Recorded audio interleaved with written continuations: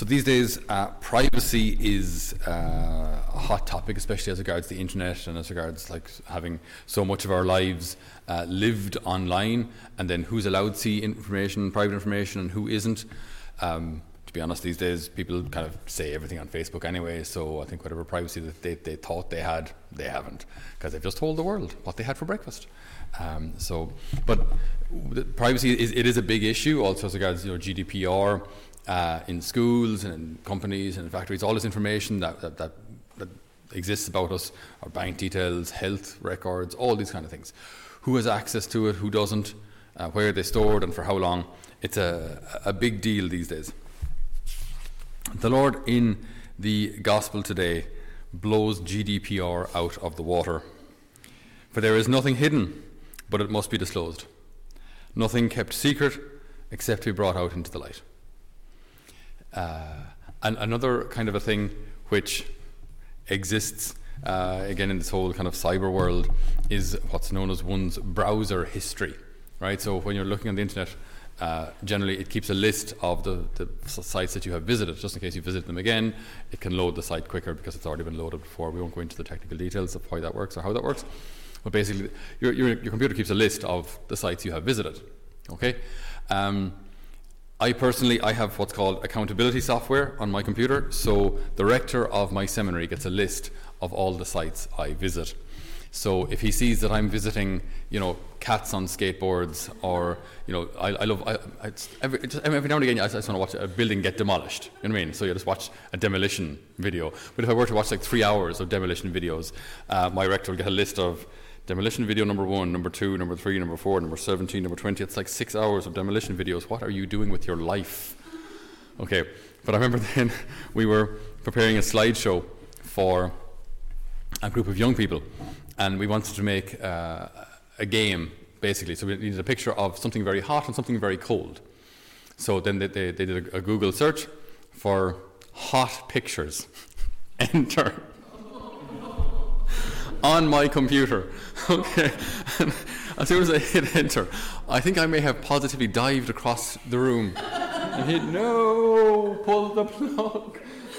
So anyway, so then the director just goes, hot pictures?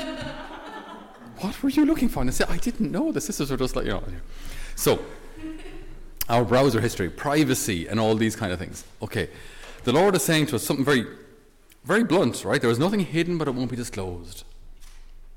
So, okay, we're entitled to a certain amount of privacy, absolutely. But ultimately, we are responsible for what we do.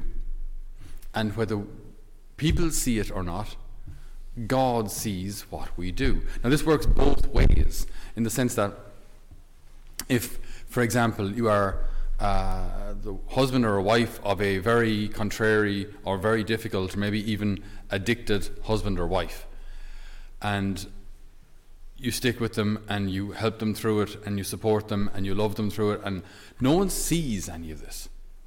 No one sees it, because it all happens within the four walls of a house. And sure, even a family that might look perfect exteriorly might have all sorts of problems going on inside the four walls. No one knows. People don't know. But God does. God does. And even on the outside, things may look the opposite of what they truly are. It might look like there's a really honourable husband or a really honourable wife here, when actually they're being unfaithful, and actually they're embezzling money, and actually they're not really a good parent at all. But the parish, the community think they're wonderful. But you can't fool God. So ultimately, we are responsible for what we do. And while this isn't a threat to anyone, maybe it's just this evil streak in me, but there is justice ultimately, in the sense that I can't necessarily go in and because I'm aware of situations where there are serious issues, serious problems in families, and it's very clear who the issue is, or at least what actions they're doing that are way out of line. It's just plain obvious. You don't need to be a rocket scientist to work this one out. But I can't fix it. I can't just walk in with a sledge and just. I can't resolve the situation peacefully as one would like to, because it's not I can't. It's just it's not within my ability, faculty, and even if I could, Not every problem is fixed by slapping people around the place. It doesn't work that way. It's the change of hearts that we're aiming for. That's what matters. And I can't necessarily do that either, You can't just kind of tell a person the truth and suddenly they go, oh, okay, so I shouldn't be unfaithful to my wife. I didn't know. I won't do that again. Yeah, it's not always that easy. But ultimately, God does know, and ultimately, we are responsible to him. And I say it works both ways. For all the good things, all the hidden good things that we have done, he sees those. All of the hidden not so good things, he sees those too. Now again, he's not up there as a judge with a big book and a pen. He's writing away at all these tut-tut-tuts, all these situations where we fell short of the mark. He is a loving father. But we do have to kind of, along with that understanding of God, we do have to keep in mind that there is justice as well. So it's not kind of all one or the other. We don't want to kind of get back to this idea that God is, cruel and punishing and almost like a paparazzi in the bush out there somewhere watching everything we do, waiting for us to fall. That's not God. That is not God. But at the same time, I am responsible for the choices I make. I am responsible for what I do. I am responsible for how I treat people. That's all within my power to control. And I'm responsible for it. If anyone has ears to hear, let him listen to this. The Lord is trying to drive that message home. There is nothing hidden, but it must be disclosed. Nothing kept secret, except to be brought out into the light.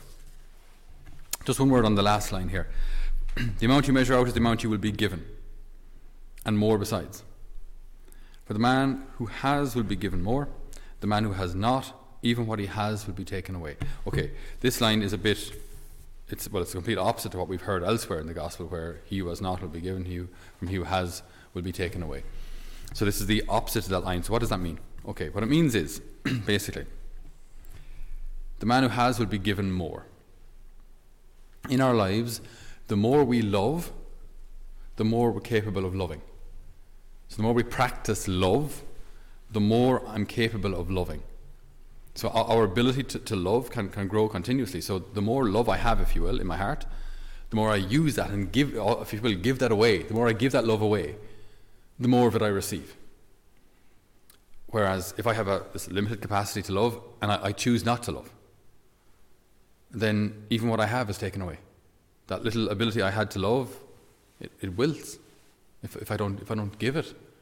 If I don't love those who the Lord calls me to love in my family, community, parish, whatever the situation is, if I choose not to love, if I choose to close that heart down, and put a block wall around it, and line it with lead and steel, and then that love will die. And then life just becomes very, very empty. Even what I thought I had is now gone. Whereas if I love with my limited ability to love, the more I love, then the more I'm able to love. And that's why when you meet some people, especially in caring professions, who spend their days loving people and caring for people, you just meet them and they're just like, you just want to hug them and you just want to absorb, if you will, some of that love from them, because they just radiate this loving presence. So the more we have, the more we're given. But if we don't use the little we have, even what we thought we had is taken away. Or it wilts, it dies. So, the two messages then from today's gospel. Everything we do, good and bad, everything we do is seen by God. And this ultimately should be for us a good thing, because it means all of the hidden prayers, all of the hidden tears, all those hidden occasions where you just find yourself sitting on the floor, staring down at the ground going, my goodness, what is after happening? All those occasions when we turn to the Lord, every one of them are seen by God. And it also means then that when I choose with my limited ability to love, the Lord can increase and increase and increase that ability, so that we can become a fountain of life and love and healing to those around us. So we ask the Lord today to bless and guide each one of us, that we might become the lamps, that we might become these sources of love that the Lord is calling us to be. Amen.